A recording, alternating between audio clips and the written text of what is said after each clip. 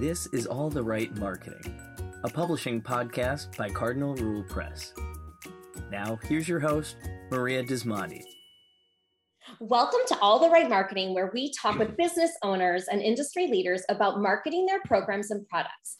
Our guests share tips that help anyone who loves a book, whether you're a librarian, an author, a bookseller, or a publisher. The truth of the matter is that the advice coming out of these conversations is for anyone in the creative marketing across many different industries. Today's guest, Brian Collins, is an author from Ireland who helps writers build authority and earn a living from their creative work, which is amazing. Can't wait to talk to him. He's also a former Forbes columnist, and his work has appeared in many publications like Fast Company. Welcome. How are you today, Brian? I'm very good. It's great to be here, Maria. Thanks for having me on. Absolutely. So the first thing I want to talk about is how long do you actually run? How far distance do you actually run? I know I read in the icebreakers that you were a long distance runner. Tell us a little bit about I am, yes. So I enjoy long distance running. I'm a member of a local athletics club. It's about 15 minutes from my house, and there's a canal near my house where I go for a run sometimes. So it's about a 10-mile route. So I try and do that once a week. And then I do a couple of shorter runs as well. I don't know about your listeners, but I find that when you're working all day at a computer, it's good to go outside and do something in the fresh air. And running is a cheap sport and it's portable. You can do it anywhere. Isn't that the truth? Isn't that the truth? Yes, I was a runner before children, and then I'm more like a short distance runner. I did run half marathons and marathons back when I was much younger. So that's why I was very intrigued by your running. So let's talk about your journey into the work that you're doing. So tell us what you do and how you got there. Sure. So I run a site for writers called Become a Writer Today. And on the site, I publish practical advice about the craft of writing, about how to earn a living, freelancing, and so on. So I started the site back in 2014 myself, and I wrote a lot of the articles and content on the site. These days, I kind of work with freelance writers who contribute content to the site. The site actually came out of a time in my life when I was unemployed and couldn't find any work. And I wanted to set up a blog about a tech blog like Lifehacker. And then I quickly found that it's very difficult for one ex-Irish journalist to compete with a big media organization. So I said to myself, well, what's the one thing I do know something about that's evergreen and that's not as competitive as technology? And that was writing. So I relaunched the site because I'd studied to be a journalist, and I'd also spent a lot of time reading about the craft of writing over the years. So I guess that was the first time I was able to take what I learned and do something constructive with it. It took a few years for it to become a site that got traffic, but yeah, it was a pleasant surprise when it did. That's amazing. And so you were a journalist before you studied to become a journalist. And have you published yourself? Yes. So I studied to be a journalist back in the early 2000s, and I was a technology journalist in Ireland. I wrote for some newspapers, reviews of printers and phones and games and all that kind of stuff that people in the technology niche, as you say in the United States, cover. It was quite difficult for a journalist to get work in Ireland because it's a small country and there's a few big media organizations. And then the recession happened, so it became even more difficult to get work. So eventually I found myself working part-time as a journalist, and then not at all. And I got quite frustrated with it and I gave up on journalism altogether. But I was also doing some work as a copywriter. So a copywriter is basically somebody who writes words that sell products and services. And I got a job then for a British software company on a content marketing team. By that point, I'd started my own site. So I guess I kind of transitioned from journalism to writing online, and that covered my own blog and copywriting as well.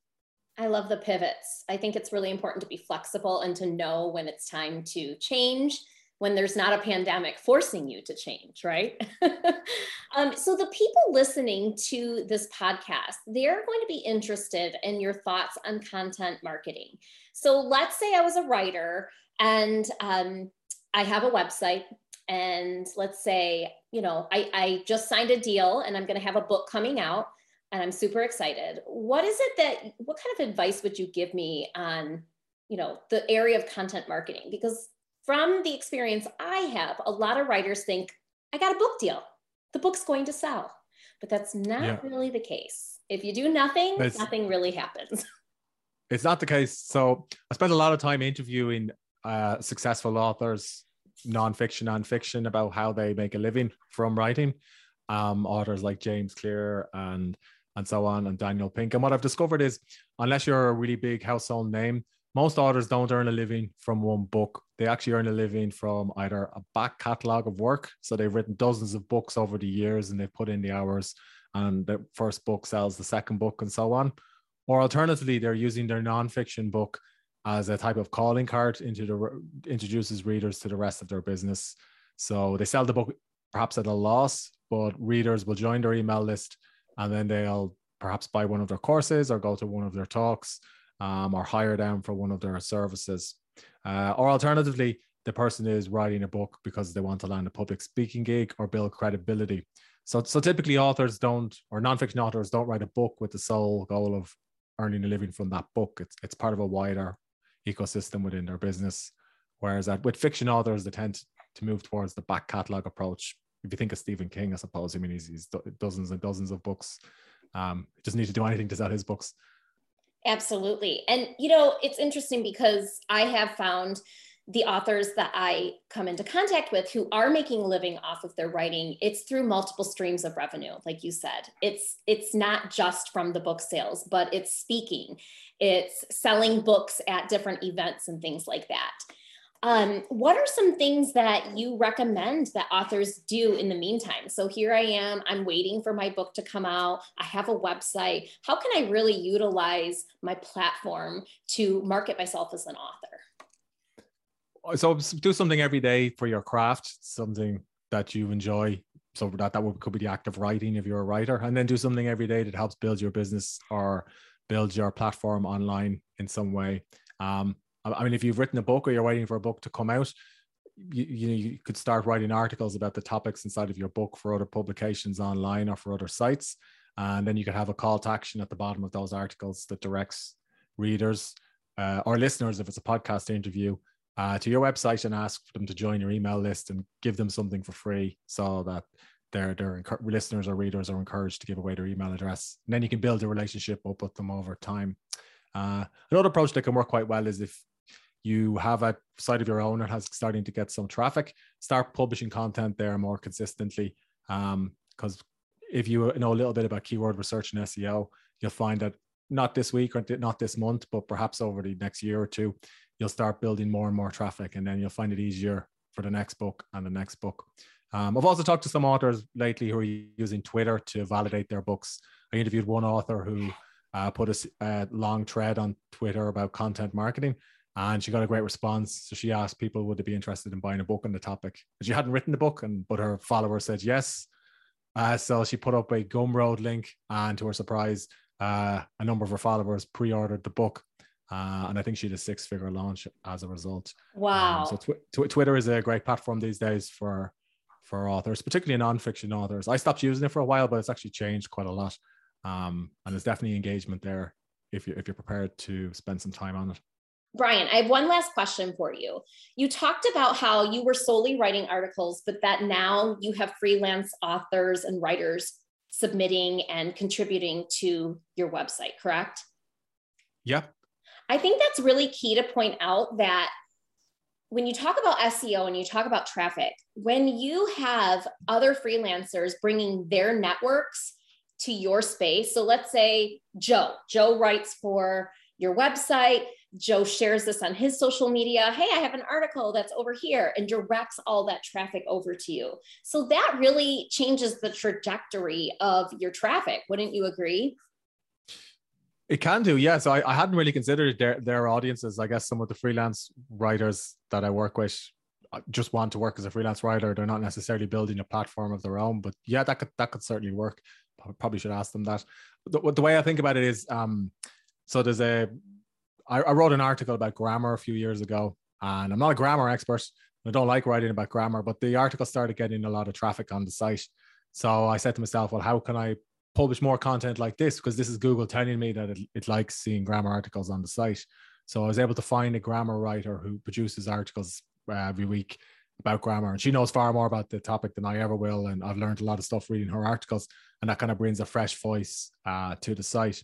So if somebody's listening to this and they're wondering, Do I need to work with freelance writers? Well, ask yourself, are there articles that you'd like to publish on your site that you think will help your platform in some way or will help you find more readers? You don't have time to write them. Perhaps you could find somebody who can. And that's been an approach that's worked quite well. It also depends on whether your site is a personal brand, so whether it's your name in the URL, or whether your site is a brand within your industry or your niche or niche. I feel like that's the golden nugget in this interview right there. That's really smart. There was something else that you had mentioned. You talked about adding a tagline if you're writing a blog post and directing traffic back to your website, asking people to, here, I'm going to give you this for more information. And in exchange, you're going to give me your email and I'm going to build my email list. You actually have an offer today that you're going to share with our listeners. So what is your offer? Sure. So if you visit becomeawritertoday.com, I have a free book of writing prompts, which you can get. So that's the homepage, but you'll see like an opt-in box up at the top of the site. And it's packed full of different writing prompts, which you can use for your craft.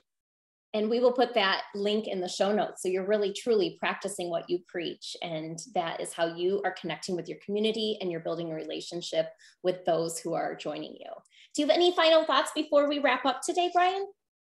Just if somebody's listening to this or watching this and they're wondering, have I missed the boat? Is it too late to build a content site or to start blogging and find success online? I would say no, just be patient, play the long game, go where your audience is and engage with them.